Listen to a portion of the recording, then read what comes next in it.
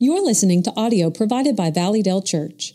To find more resources or to donate to this ministry, please check out valleydale.org. Thank you, Pastor, and thank you for joining us here on our Wednesday night midweek worship.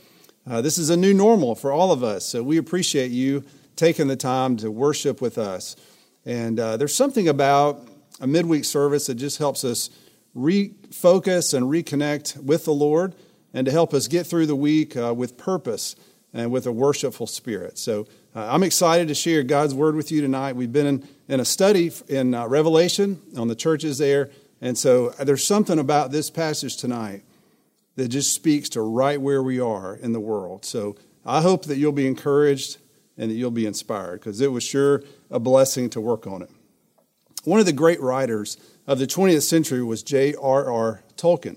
He wrote a number of things. You've probably heard of The Hobbit and some others that are famous. In his writings, there's a place called Lonely Mountain. It was the greatest city of Middle-earth. It was also called Erebor. Erebor was a place where the dwarves lived. They became numerous and prosperous. There was wealth there. And this was a place for 211 years they lived there. That was home for them. Until one day, this reddish gold dragon named Smaug, you remember Smaug, he came in and decided, hey, I want the wealth for me. So he took over Lonely Mountain and kicked out the dwarves. And for 380 years, the dwarves lived in exile. They were at the Blue Mountains. And so, thankfully, before they left, there was a map and a key made that would give them entrance back into Erebor. And so one day, Gandalf and Thorin are talking, and they decided, hey, we're going to reclaim Erebor. And so they go to Bilbo Baggins' house. They talk to him about it. He's interested, and they break out the map to Erebor. And Gandalf is showing them, hey, there's a secret door, also called the back door, on the western side of the mountain. And if you'll go there and take this key, you can turn, and that door will open, and you will have access to Erebor again. And so Bilbo decided, hey, I'm gonna go on this journey. And so this journey became known as the Quest of Erebor. In fact, there was a book published called The Quest of Erebor. It was published after Tolkien died by his son Christopher. And so they began on this journey, and Bilbo and others. And it was over 100 days journey. They got lost on the way, but thankfully they made it unharmed to Erebor. And so they searched. It took them several days to find this secret door. They finally found it, but then they couldn't figure out how to get in. And so they couldn't find the keyhole, and they're searching. Meanwhile, morale was getting low, and people were discouraged. And finally, the sun shone through and revealed this keyhole. And so Bilbo sees it, and he says, he sees the keyhole, and he starts hollering to everybody, come back. And he's got the key, or he's soon about to find the key. He had lost it just for a moment. And so everybody comes back. Thorin takes the key, turns it into the keyhole, or puts it in there, turns it, and then he pushes the door open. And that was the moment. I mean, the door opened, and now after hundreds of years, they are now back at Erebor and are repossessing what belonged to them. And it all was possible because of the key of Erebor. And tonight, I want to talk to you about a key. Not the key of Erebor, but the key of David. And it was not owned by Gandalf, but by the Lord Jesus Christ. Jesus said, I have the key of David, and I open and shut doors as I choose. And he can do that because he has all authority. And so I want you to look at Revelation 3 with me tonight, just at 6 or 7 verses here, beginning in verse 7. And we're going to talk about the key of David and what the key of David means for us as Christians and what it means for the world. And I hope you'll be encouraged. And we're also going to look at, I find 6 things in this passage that as believers, what can we expect in a world filled with problems and persecution? There's chaos in the world right now, and you may be wondering, what can I expect?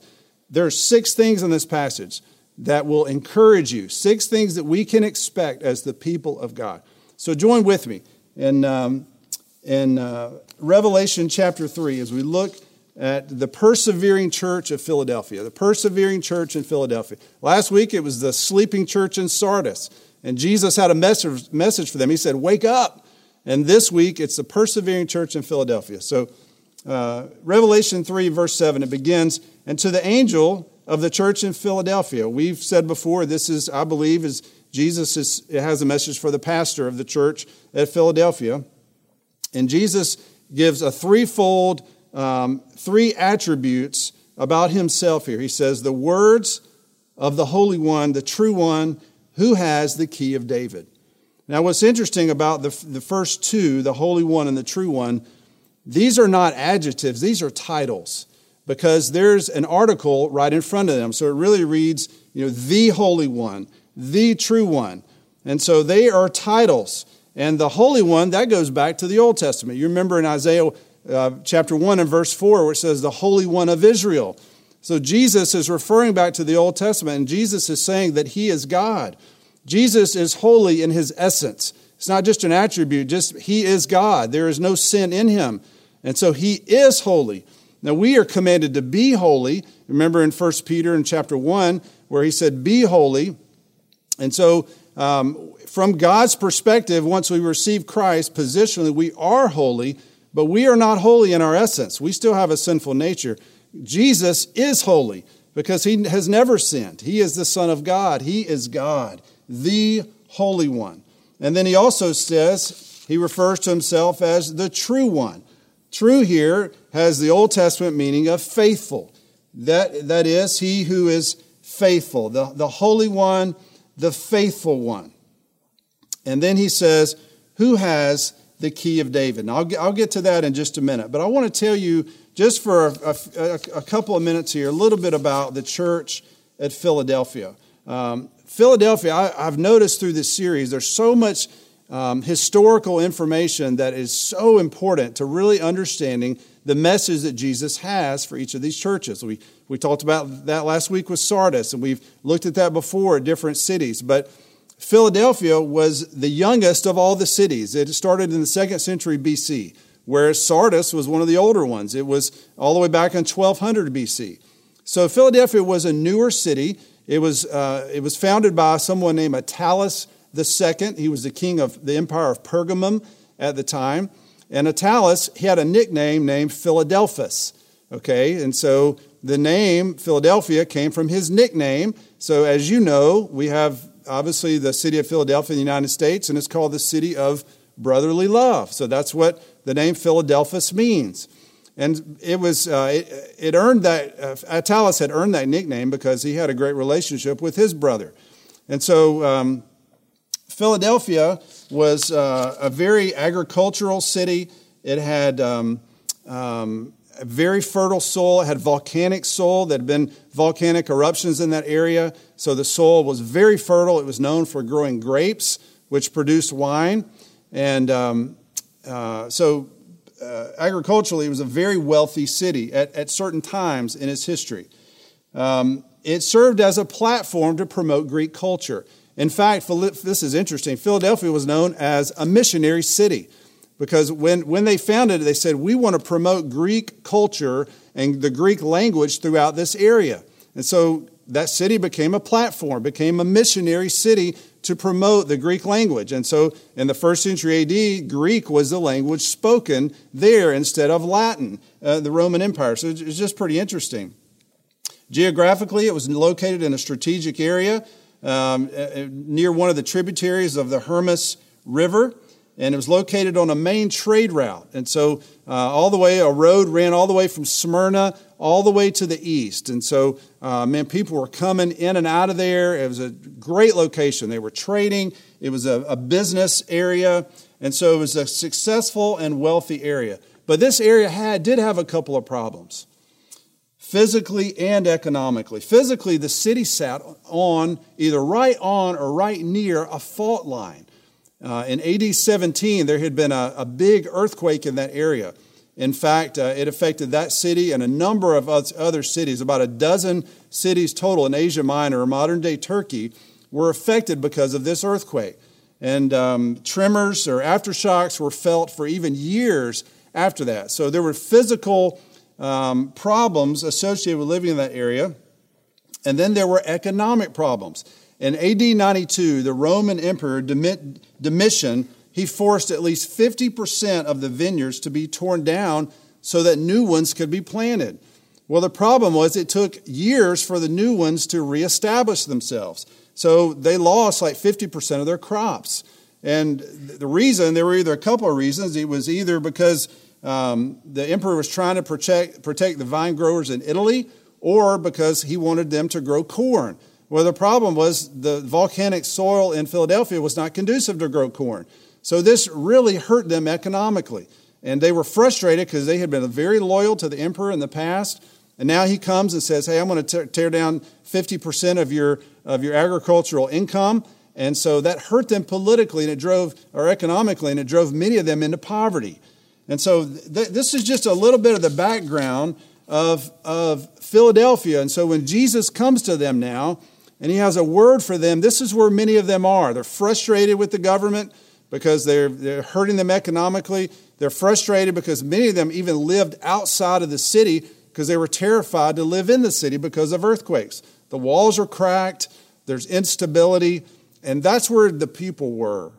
And so Jesus comes to them. Jesus does not have a word of rebuke. You remember in some of the ones we've looked at in Revelation, there have been a rebuke. Just like last week, Jesus was saying, wake up to the church. You think you're alive, you have the reputation of being alive, but you're really dead. Jesus does not have a rebuke for this church. He has encouragement. He has words of affirmation. They were small, it says. We'll see. But they were faithful to Christ. And so he encourages them. And I feel like where we are now, we need a word of encouragement. And so God has a word of encouragement for us. And so we said that Jesus identified himself as the Holy One. But then he also said he's the true one. He's trustworthy. He's faithful. Goes all the way back to the Old Testament. And what it means is it's saying that Jesus was faithful to complete his task as the Messiah. He had been given a task by the Father to come and pay for the sins of the world and die on the cross, and then he rose again. Jesus was faithful to complete that task. Remember, he said in the garden, Father, not my will, but your will be done. Jesus was faithful to finish it. And because of that, he is trustworthy. Because of that, he is a God. We have a God, Father, Son, and Holy Spirit, who is involved. We have a God now who is very involved with our lives right now. So we may feel like God is distant, but he's not distant. He's not aloof. He's not remote. He is very much alive and well, and he's near. He is a God who is near, so we can trust him. And so you may find yourself tonight anxious, worried even, fearful, all of those things. And we understand. I understand how you might feel that way because the challenges are real right now. But we have a God who's faithful. And so I encourage you to cast your care upon him, as God tells us. Cast your care upon the Lord. He will care for you. So be encouraged, brother. And so then Jesus comes. He says, who has the key of David? Now, what is the key of David? We got to do a little background here. A key, as you know, is a means of acquiring access to something. You want to start your car, you need a key, at least in the ignition or at least somewhere in the car, you got to have a key. In the old days, to check your post office box, you had to have a key. And so a key gives you access to something. The question is, though, what is the key of David and what type of access are we talking about? Well, this goes back to Isaiah 22, verse 22. In that verse, in that passage, the Lord overthrows someone, a man named Shebna. Shebna was over the royal household, and God replaced him with someone named Eliakim. Now, Eliakim was Hezekiah's steward. And so God would send Shebna to a distant land, which we feel like was probably Assyria. God says, I'm going to send you to a distant land, and you're going to be overthrown, and I'm going to put Eliakim, Hezekiah's steward, in your position, who's over the royal household. And Eliakim would have this authority to rule over the affairs of David's household. And he would have the key of David on his shoulder, it says. So that means whatever he decided over that royal household, it was final. He was the man. He had the key. That means he had the authority. He had the power. And so Jesus is saying, I have the key of David. I have control over the royal household.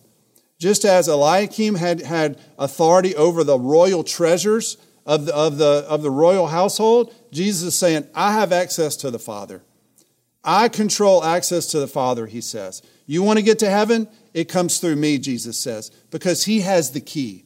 He is the one who has authority. Just as when you lock a door, it stays locked until someone opens it. It's final. Jesus is saying, I have the authority. And when I say someone gets in, you get in. When I close the door is shut.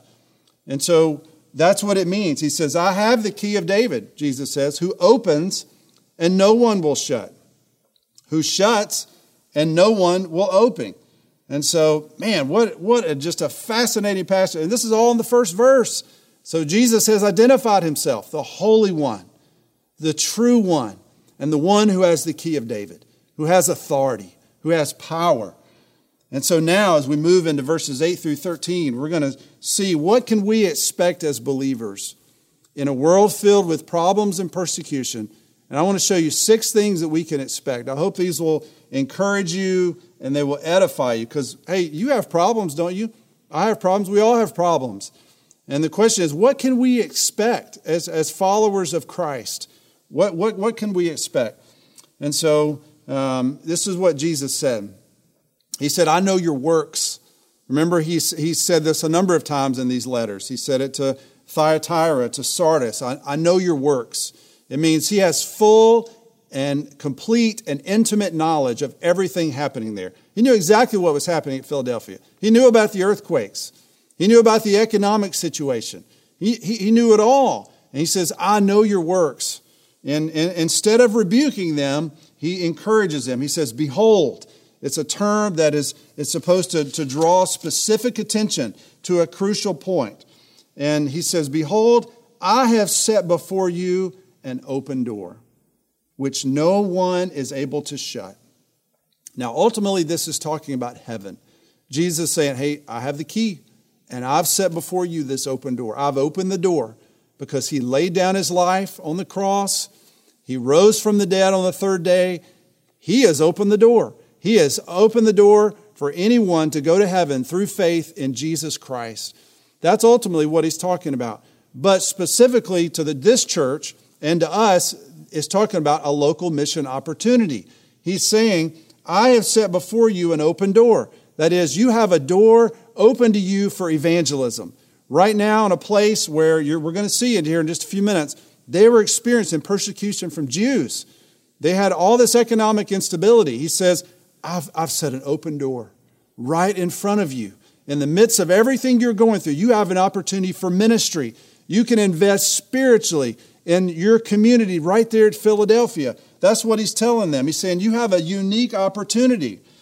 There's something about open doors. They're often associated with challenges. And you and I will often see the challenge and say, well, I mean, there's no open door here because there's challenges. And we often will run the other way when it's the opposite. The open door is right there. And sometimes the challenges will camouflage the opportunity for ministry. And so we need just the mind of Jesus Christ to see through the camouflage and to realize, hey, there's an opportunity here. I mean, yes, there is chaos and yes, there are problems, but man, what an opportunity. And that's what he's telling him. Jesus is saying, I've given you an open door. It's wide open for you if you will just take advantage of it. And so you and I, man, we may have the greatest opportunity right now to share Jesus Christ with someone we work with, someone we live next to. Man, I guarantee you, they're open. They're wondering, what is happening? What is happening to my retirement? What is happening in the world? What is happening? People are dying. What is going on? We have an opportunity to minister with the gospel of Jesus Christ right in the middle of that. It's amazing. And so Jesus says, I've given you an opportunity. Remember what Paul said in 1 Corinthians 16 and verse 9? For a wide door for effective service or for effective work has opened to me, and there are many adversaries. There's a wide door, Paul said. Man, for effective work, and there are many adversaries. So just because there's opposition, just because there's adversaries, don't let it camouflage the opportunity. There is an opportunity right now for us. And notice why Jesus says he's done this. He's opened the door, not because they're brilliant, not because they're enormous in size and they have so much influence politically in the area. In fact, it was the opposite. Jesus said, I know that you have little power. I know that you have but little power. And we think that means they're probably small in size and small in influence. Man, the emperor's not there to help them out. He's the mayor of the city. He's not going to help them out. All they could do was depend upon Christ. And he's saying, I know you have little power. I know you're not big. I know you're not influential. I know you don't own the town. I know you're not in control. I know all of those things. He says, and yet you have kept my word and have not denied my name. Jesus is saying, you have been faithful. You have been obedient. Yes, you are small, but you have been faithful. And that's how God measures success. We see it differently oftentimes. And we think, well, success is numbers. Success is influence. And Jesus is saying success is faithfulness. You have obeyed me. You have trusted me. You have kept my word when it was not convenient. You have not denied my name. That is when it would have been easy for them to say, I don't know Jesus, or I'm not one of those Christians. And Jesus said, you stayed faithful even when it wasn't popular. You've not denied my name. They had not compromised. And it's easy to compromise. It's easy to try, well, I don't want to offend someone with the gospel. I want to keep this relationship. I don't want to overstep my bounds. They had been faithful. They had not denied the name of Christ. So here's the first thing we can expect. In a world full of problems and of persecution, we can expect a local mission field. You and I, as long as we're on this earth, we can expect a local mission field, that God is going to give us opportunities. Some of you, that's in your home with unbelieving small children. They need Christ. They need you to share with them. That is your local mission field. And so others of you, it's your workplace, it's your neighborhood.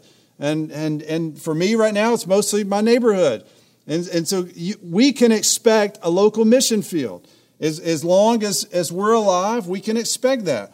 And so people are wondering, can I find someone who genuinely cares about me? Are there answers to what's going on in the world? And that's where we show up, and we've got the gospel that will provide the answers. And so there was another earthquake years ago. Remember on October the 17th, 1989, San Francisco. Remember the Bay Area was hosting the World Series. It was supposed to be the third game of the World Series was about to come on, and they were playing the San Francisco Giants and the Oakland A's. I mean, the Bay Area was electric because their two teams were in the World Series. It was a big deal.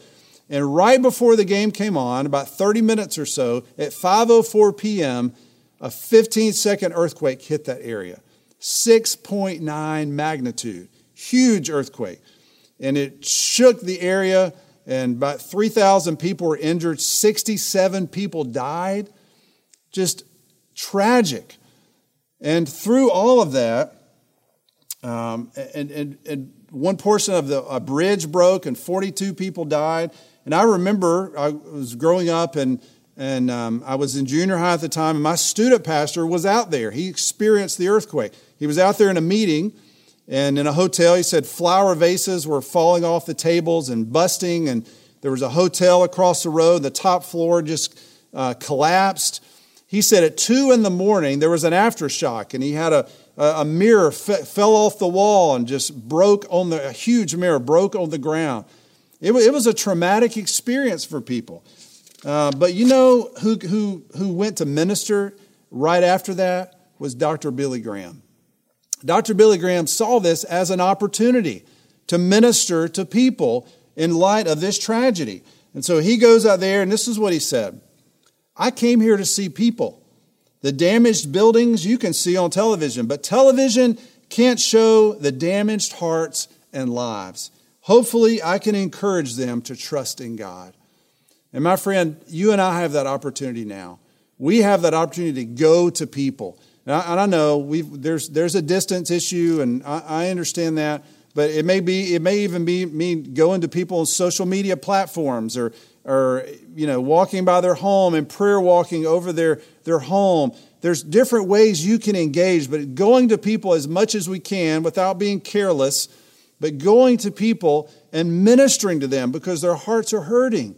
That's what Dr. Graham did, and we know they're hurting, so we need to minister to them. So that's what Jesus said. We can expect a local mission field. Now our next point is in verse 9.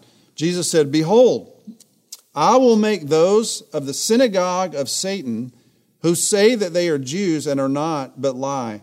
Behold, I will make them come and bow down before your feet, and they will learn that I have loved you." Now, what is going on here? Well, in this verse, we see the tension that existed in this area. There was conflict between Jews and Christians. And Jesus is saying, hey, the Jews, they were the ones who were saying, hey, we're the chosen people of God.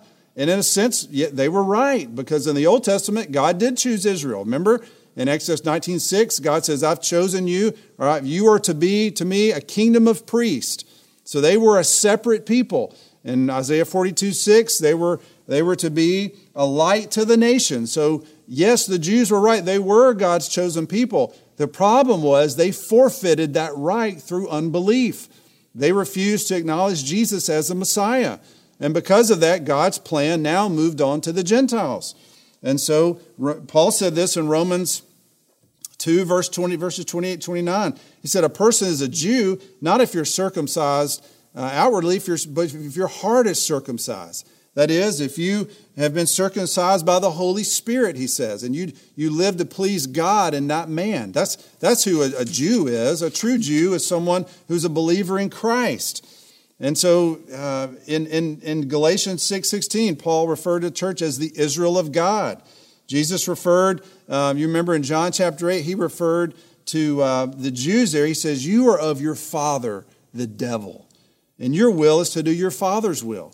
And so Jesus refers to these Jews here as a synagogue of Satan. That is, they're unbelievers. They're not believers in Christ. They have denied Christ. And so because of that, they are of the evil one. So the synagogue was a place there where Satan ruled. It was filled with unbelievers.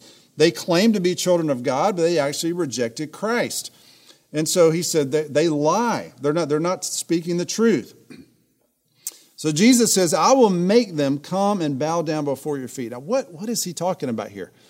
This is so interesting. It goes back to Isaiah chapter 60 and verse 14. There was a promise that God gave to the Israelites there when they were in captivity. And he says, when you come back out of exile, the Gentile nations surrounding you will come and bow down at your feet, and they will acknowledge that Yahweh is God. Now, in this passage here in Philadelphia, Jesus is saying the opposite will be true. It will be the Jews who think they're God's people. They will be the ones coming to you, Gentile believers, and they will be acknowledging that the true God, that Jesus is the Messiah. Isn't that interesting? Jesus just turns it, the verse in Isaiah 60, right on its head. He says they think they're the ones that are going to be bowed down to when they're going to be the ones bowing. And they're not bowing in worship, they're bowing in submission. They're bowing in submission and realizing Jesus is Lord. Oh, they're realizing. And I believe this is going to happen at the end of time when Christ returns. Remember in Revelation 1, it says, every eye will see him. But at that moment, it'll be too late because Christ will be coming back. There'll be no more time to receive him as Lord and Savior. He's coming back to judge. He's coming back as King. And he says at that moment, that's when they're going to bow down and go, I missed it. Here's the Messiah, and I missed it all along. I thought people were going to bow down to me, and now I'm realizing I was wrong. And so that's what Jesus is saying. And so the second thing we can expect, the first, we can expect a local mission field. The second thing, in a world filled with problems and persecution, is that one day all believers will recognize the one true God. One day all unbelievers will recognize the one true God. One day all unbelievers will recognize the one true God. We hope that day will come sooner. We hope that one day people will realize that Jesus is the Christ and they'll put their faith in him before it's too late. That's what we long for. That's what we pray for. And that's why we evangelize.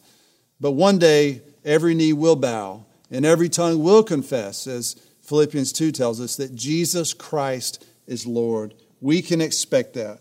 And so the persecution, the problems are temporary, because those who persecute will one day say Jesus Christ is Lord, and it will be too late for them, but they will have to admit that Jesus Christ is Lord. Moving on to our third point, it's found in verse 10. Verse 10 says, because you have kept my word about patient endurance, I will keep you from the hour of trial that is coming on the whole world, to try those who dwell on the earth. So because of the church's obedience, because of their faithfulness, he says, I'm going to keep you from the hour of trial. The hour of trial, I believe, he's talking about the tribulation period. If you keep reading in Revelation, and beginning in verses chapter 6 all the way through 19, you read about all the things that are going to happen, all the tragic things that are going to happen upon this world and upon unbelievers. And so that's what he's talking about, the hour of trial. This is not just a literal hour, it's 7 years of trial, that 3.5 of those are very intense, that you can read about. But the main question here is Jesus promising deliverance from the tribulation or security through the tribulation? So which is he talking about? And there's people on different sides of this, godly people on either side of this. I'll give you my interpretation. But you have to look at where else is this used. It's used in John 17:15 when Jesus prays, Father, keep them from the evil one. The same two verbs, keep and from, that are used here. Keep them from the evil one. So does Jesus do that for believers? Absolutely. Do we experience temptations? Yes, we do. But Jesus keeps us from the evil one. That is, we are eternally secure once we place our faith in Christ. We belong to Him. And as Jesus said in John 10, no one can take us out of His hand. And so, but the last part of this verse talks about the whole world. Remember, you see, I'll keep you from the hour of trial that's coming on the whole world. And those who dwell on the earth. Now, those phrases are talking about unbelievers. If you go to Revelation 12, verse 9, it says, Satan is a deceiver of the whole world. And earth dwellers refers to unbelievers who follow Satan and experience the tribulation. And then if you read in chapter 6 through 19 of Revelation, the church is never mentioned. Now, it's an argument from silence, but I believe it's a powerful argument that the church is not even there in the tribulation. So I interpret this as Jesus saying, I will keep you from it. That is, I'm going to remove you so that you're not even in the tribulation. Now, some would say, no, Jesus is going to protect them as they go through it. But because the church is not even mentioned, and he's talking about all the things that are going to come on the whole world and on those who dwell on the earth, which is talking about unbelievers, I believe Jesus is saying, I'm going to take you from the earth. And I believe that's the rapture. That's in 1 Thessalonians 4. I'm going to rapture you out. I'm going to rescue you out, and you're not even going to go through this hour of trial. So here's our third point. What can we expect? We can expect exemption from the tribulation. We can expect exemption from the tribulation. So we live in a world now where things are unfair, and all of those things are true, but the wrath of God is coming at some point on this earth. And Jesus is saying, I'm going to protect you from that. I'm going to take you from that, and I'm going to protect the people who receive Him as Lord and Savior. Now, verse 11 is our fourth point. Jesus says, I'm coming soon. He says that all throughout here in Revelation. I'm coming soon, especially toward the end. I'm coming soon. And so he says, because of that, he says, hold fast what you have. This is the only command this church was given. And all of these verses to Philadelphia, by the way, this is the second longest letter at 194 words. Of all 7 of these letters to the church of Revelation, this is the second longest, and this is the only command. Hold fast, he says. Hold fast to what you have. What did they have? They had the truth. They had the gospel. They had Christian teaching. He says, hold fast to it. Obey it, is what he's saying. Obey what you have. And so Jesus is saying He's coming soon. It means He's coming without delay. Now, we could read this and say, well, He's coming soon. Well, that was, close to 2,000 years ago. Well, for God dwells outside of time. And for Him, a day is like 1,000 years. So it's been like 2 days for Him. And but he dwells outside of this created universe. So he's not bound by time. It may seem long to us, but for him, he's being patient because he doesn't want any to perish. And so the fact that Jesus has not come back means that someone has the opportunity to get saved. Someone has the opportunity to hear the gospel and to repent with faith in Christ. And so we want him to come soon, but we can be grateful that he has delayed the return of his son so that more people can be saved. And so Jesus says, hold fast to faithful Christian teaching. And the emphasis here is on maintaining their walk with Christ. In spite of all the circumstances and the problems around the believers at Philadelphia, he said, just stay true to Jesus. Hold fast to what you already know. Keep walking with Jesus. Walk by the Holy Spirit. Keep in step with the Spirit, he's telling them. He says, and when you do that, he says, so that no one may seize your crown. Crown here is the word for victor's crown. It's an award you would receive like at the end of an athletic contest. So the Philadelphians had festivals and games, as one source said, and so they were familiar with that. So it says, hold fast to Christian teaching so you don't lose your crown. He's not saying lose your salvation, because we just said earlier we believe in eternal security, but he's saying you can forfeit rewards. We can get lazy spiritually. We can choose to disobey God's word. And when we do that, our salvation is still secure, but we have chosen to forfeit rewards. We have chosen to forfeit rewards that we will get in heaven. So he's saying, hold fast, keep walking with Christ, because there are rewards waiting for you. Man, what motivation, what encouragement for all of us to keep tracking with Jesus, keep obeying him, because they are rewards. We can't see them yet, but they are real, and they are waiting on us, and it's going to happen. So our fourth point is we can expect ongoing persecution in this world. We can expect ongoing persecution. Jesus mentioned that there's some that are going to try to take that crown. That's what, there's so that no one may seize your crown. There are people who will try to distract us, who will try to discourage us from pursuing all that we want to be in Christ. And there are times that we get just personally distracted. We go through seasons in life, and so we can expect persecution. We can expect people not to believe what we believe. We can expect people to disagree with us. We can expect people to spread gossip about us or to say other false things because they don't share the same worldview that we do. Jesus says, hold fast to what you have. Hold fast to the gospel. Hold fast to to the word of God, to what we know to be true, because there is a crown waiting for us. So don't forfeit your reward, Christian. Keep going. Keep tracking with Jesus. Keep obeying him. Whatever he tells you to do, there's a reward waiting for us. So if you're experiencing persecution right now in some form, it may be that you're doing exactly what you're supposed to be doing. You are holding fast to Christ, and because of that, you're experiencing persecution. And the other hand is true. If you're not, then maybe we need to think, am I really living for Christ?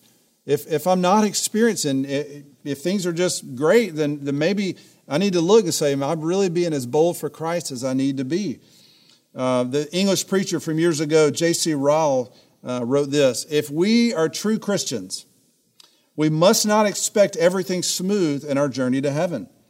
We must count it no strange thing if we have to endure sicknesses, losses, bereavements, and disappointments, just like other people. God has never promised that we will have no afflictions. He loves us too much to promise that. Wow. He loves us too much to promise that. But you know what? As we go through those things, he's right there with us. Jesus said, I will be with you. All authority has been given to him. He says, I will be with you to the ends of the earth.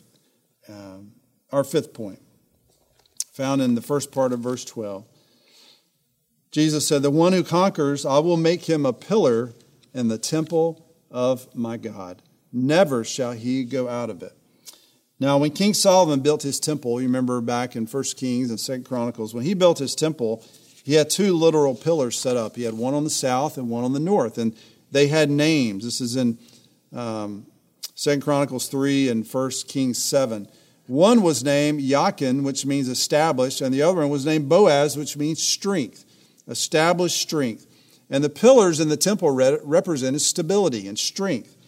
And they possessed a permanent place, a fixed place right there in the temple. In the New Testament, we see pillars used metaphorically. In Galatians 2 and verse 9, James, Peter, and John are called pillars because they were the three men who were, you remember, the inner circle of Jesus. And so they were pillars. They were men who could be trusted because they had spent a lot of time with Jesus. And the church is also called the pillar in verse 1 Timothy 3:15. It's called the pillar and buttress of the truth. That is, it holds up and supports the truth. And so pillars communicate stability and permanence. Now remember, Philadelphia was an earthquake region. And the walls were cracked, and many of the people, because of fear, lived outside. In practicality, they just lived outside the city because they were afraid to live inside the city. And Jesus is saying, I will make you a pillar. I'll make you a permanent home in the New Jerusalem, in the city of God that we're going to see in a minute, coming down out of heaven. In all of eternity, Jesus says, I'll make you a pillar. You'll no longer have to live and wondering if whether an earthquake's going to happen, or I've got to move again, or I can't go in that city because it's unstable. He says, I will make you stable. I will give you a permanent home that you can stay there forever. You'll never go out of it. You'll be there forever and ever with the Lord Jesus Christ. Oh, it's incredible. We'll never again have to flee the countryside. So our fifth point is this. We can expect a permanent dwelling place. We can expect a permanent dwelling place. We have a permanent and stable home waiting for us in heaven. Or as we're going to see, it's called the New Jerusalem after Jesus returns. We have a permanent home waiting for us. Oh, be encouraged, Christian. I know things are up in the air right now, but be encouraged. There is a permanent home waiting for us in the New Jerusalem. Our sixth and final point is found in the last part of verse 12. Jesus makes several promises here based on names written on his followers. So there's three different names he's going to mention here that are going to be written on his followers, okay? The first one, he says, is the name of God. He says, the name of my God, and the name of the city of my God, the New Jerusalem, which comes down from my God out of heaven, and my own new name. The writing of a name generally refers to ownership and allegiance to someone. If you have someone's name on you, it means you belong to them. As Revelation develops, we see that those who belong to Satan have a number or a name written on them. This is in Revelation 13:17. And those who belong to God have his name on them. Revelation 14, verse 1. So the first promise about having God's name means we are his possession. It means that we belong to him. So followers of Jesus Christ, he says, I will write my Father's name on you. And I'll write my God's name on you. That is, you belong to me. That you have this permanent name on you. And so the second promise is the name of the New Jerusalem, which comes down out of heaven. Now, the New Jerusalem and all its magnificence is described in Revelation 21. It talks about God's presence inhabiting the city, and he'll finally dwell with his people there. And you can read about that. The only ones who will enter, it says in Revelation 21:27, are those whose names are written in the book of life. So all those in the Lamb's book of life who have received Jesus Christ as their Lord and Savior, they'll get to enter the New Jerusalem. And forever and ever we'll be there dwelling with God. There's no need for a sun, no need for that. We have the presence of God there to illumine the city. And so the name of the New Jerusalem implies citizenship. Man, you've got citizenship in God's kingdom. So when Jesus says, I'm going to write my Father's name on you, you belong to Almighty God. I'm going to write the New Jerusalem, that name on you, meaning you have citizenship in heaven. You have a permanent place to live for all of eternity with Almighty God. And then he says, I'm going to write my new name on you. And wow. This final name engraved on Jesus' followers is the new name of Jesus. And it means that we are related to Christ in a special way, as one source said. This is probably the name that was written on the thigh of Jesus that we see in Revelation 19, Verse 12, that'll be revealed at his coming. It says there's a name written on his thigh. This is probably the name he's talking about. So this name represents the full revelation of his character. It means Jesus saying, I'm writing my new name on you. He's saying, I have a special relationship with you. That means we have received him as our Lord and as our Savior. And we know him. He's not just a good man. He's not just a prophet. He's not just a teacher. He's our Savior. That means we believe that he's paid for our sins and that he's mine. He's my Savior. I belong to him. And Jesus saying, I'll write my new name on you. And this special name will it'll be between me and my followers. And it represents the full revelation of his character. 1 John 3:2 says this, when Christ appears, talking about his second coming, we shall be like him, for we shall see him as he is.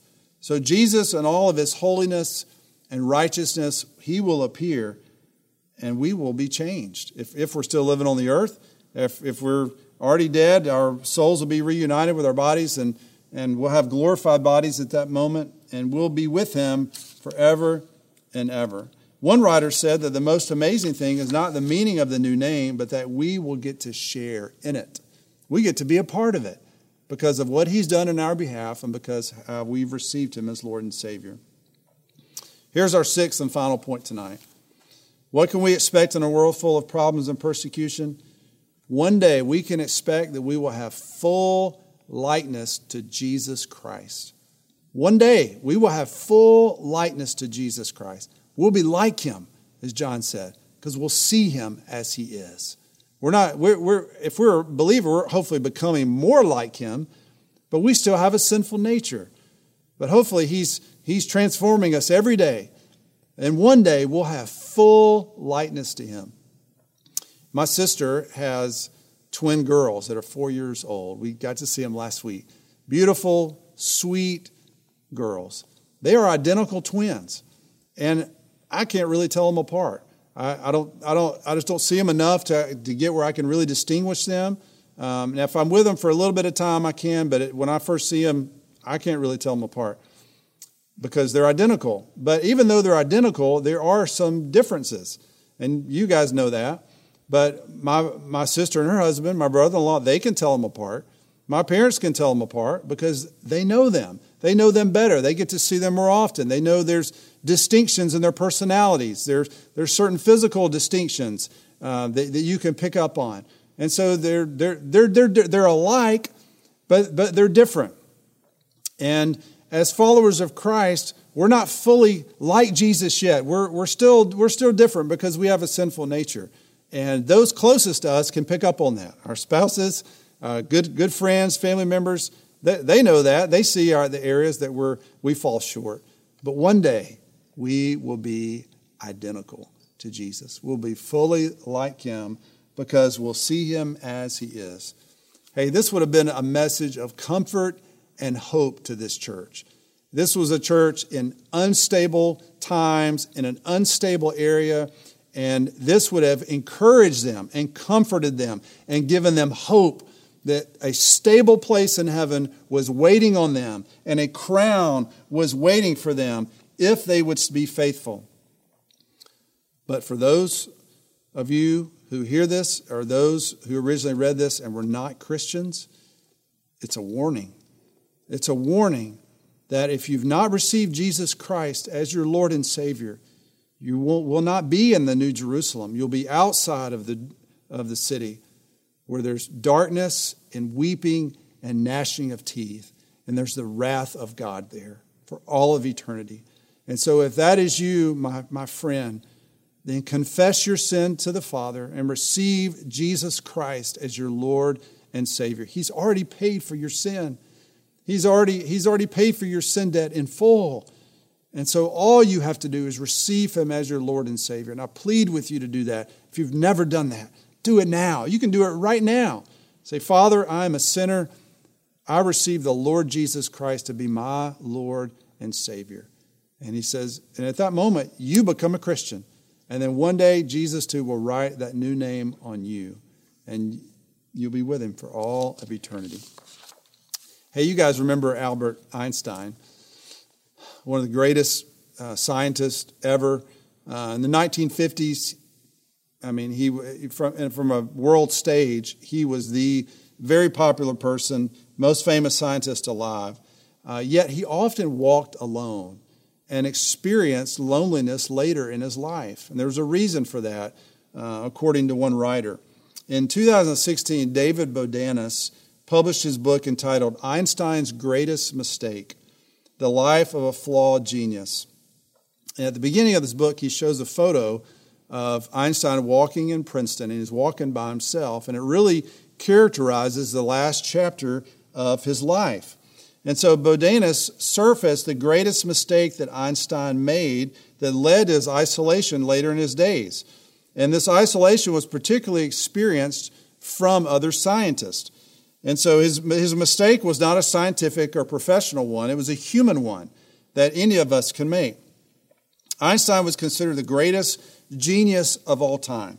In 1915, you remember he created an equation that at the heart became known as general relativity, one of the greatest works of all time. It explained why black holes existed. It laid the foundation for future technology like the GPS, navigation. Yet 2 years after he developed this theory of relativity, in 1917, he adjusted his equation because there was new research coming in from astronomers that challenged his theory. And he thought, well, okay, maybe I'm wrong. And so he adjusted his equation just a little bit. So some years later, however, research revealed that Einstein had been right all along, and that his 1915 equation was right. And so it was correct. So because of that, Einstein removed the addition that he had put on there in 1917. And so he referred to that temporary modification in 1917 as the biggest blunder of his life. He felt like, why did I listen to those people? If I would have just stuck to what I knew to be right, what I thought would to be true, then I would have been fine. But his greatest mistake had not occurred yet. He felt like he had been wrong to follow the flawed evidence from other astronomers that had led him to alter his equation. And so they were wrong. He had been proved right. And so this is the conclusion he drew. He would never follow experimental evidence again. Other people can research, they can do whatever they want. In his mind, he thought, I'm not following their evidence because I did it before and it came back, it haunted me. I paid the price for it. It came back to hurt me. And so he would just trust his own research, his own findings. And so later in his life, when his critics would bring evidence to him and research to him and say, hey, take a look at this, and it went against what he believed, he thought, I'm not paying attention to that because I did that before and it hurt me. And so he just ignored them. And he just felt like, hey, I'm going to be proved right one day anyway. And so it was not his old age that distanced him from his colleagues. It was his failure to trust people. He just didn't trust people. And because of that, it distanced him from others' people. And that was his greatest mistake. And so a new generation of scientists emerged. They developed their own theories on nuclear physics and quantum mechanics, and they had all this evidence, and Einstein wouldn't pay them any attention, and because he didn't trust them. And so what could have been a door of opportunity for Einstein to engage and mentor a younger generation and to learn from them and maybe even to adjust some of his own things and make them better, he just decided, I'm not going to walk through that door of opportunity because I don't trust people. And because of that, he isolated himself and he missed out.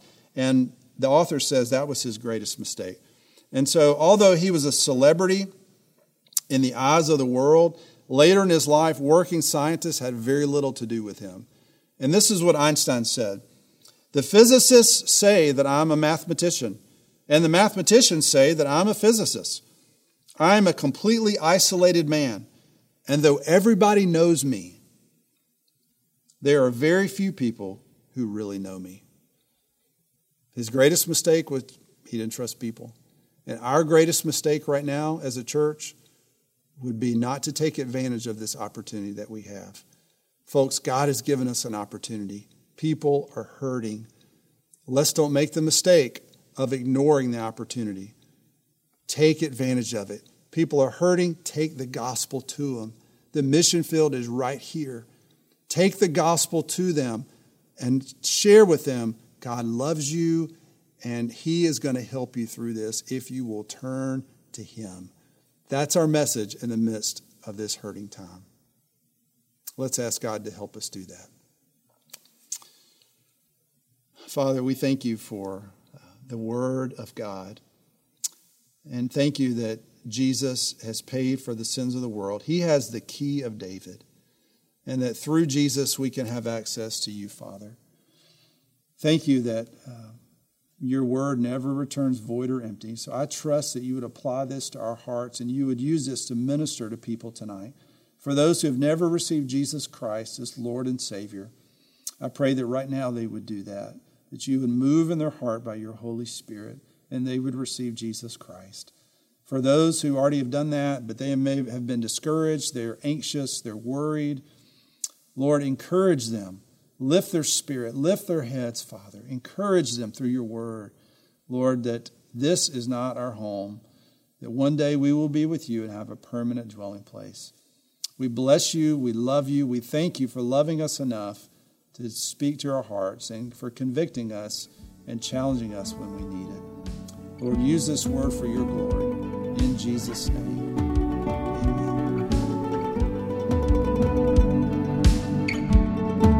Thank you for listening to this recording from Valleydale Church. To find more or to connect with us about what you just heard, check us out at valleydale.church.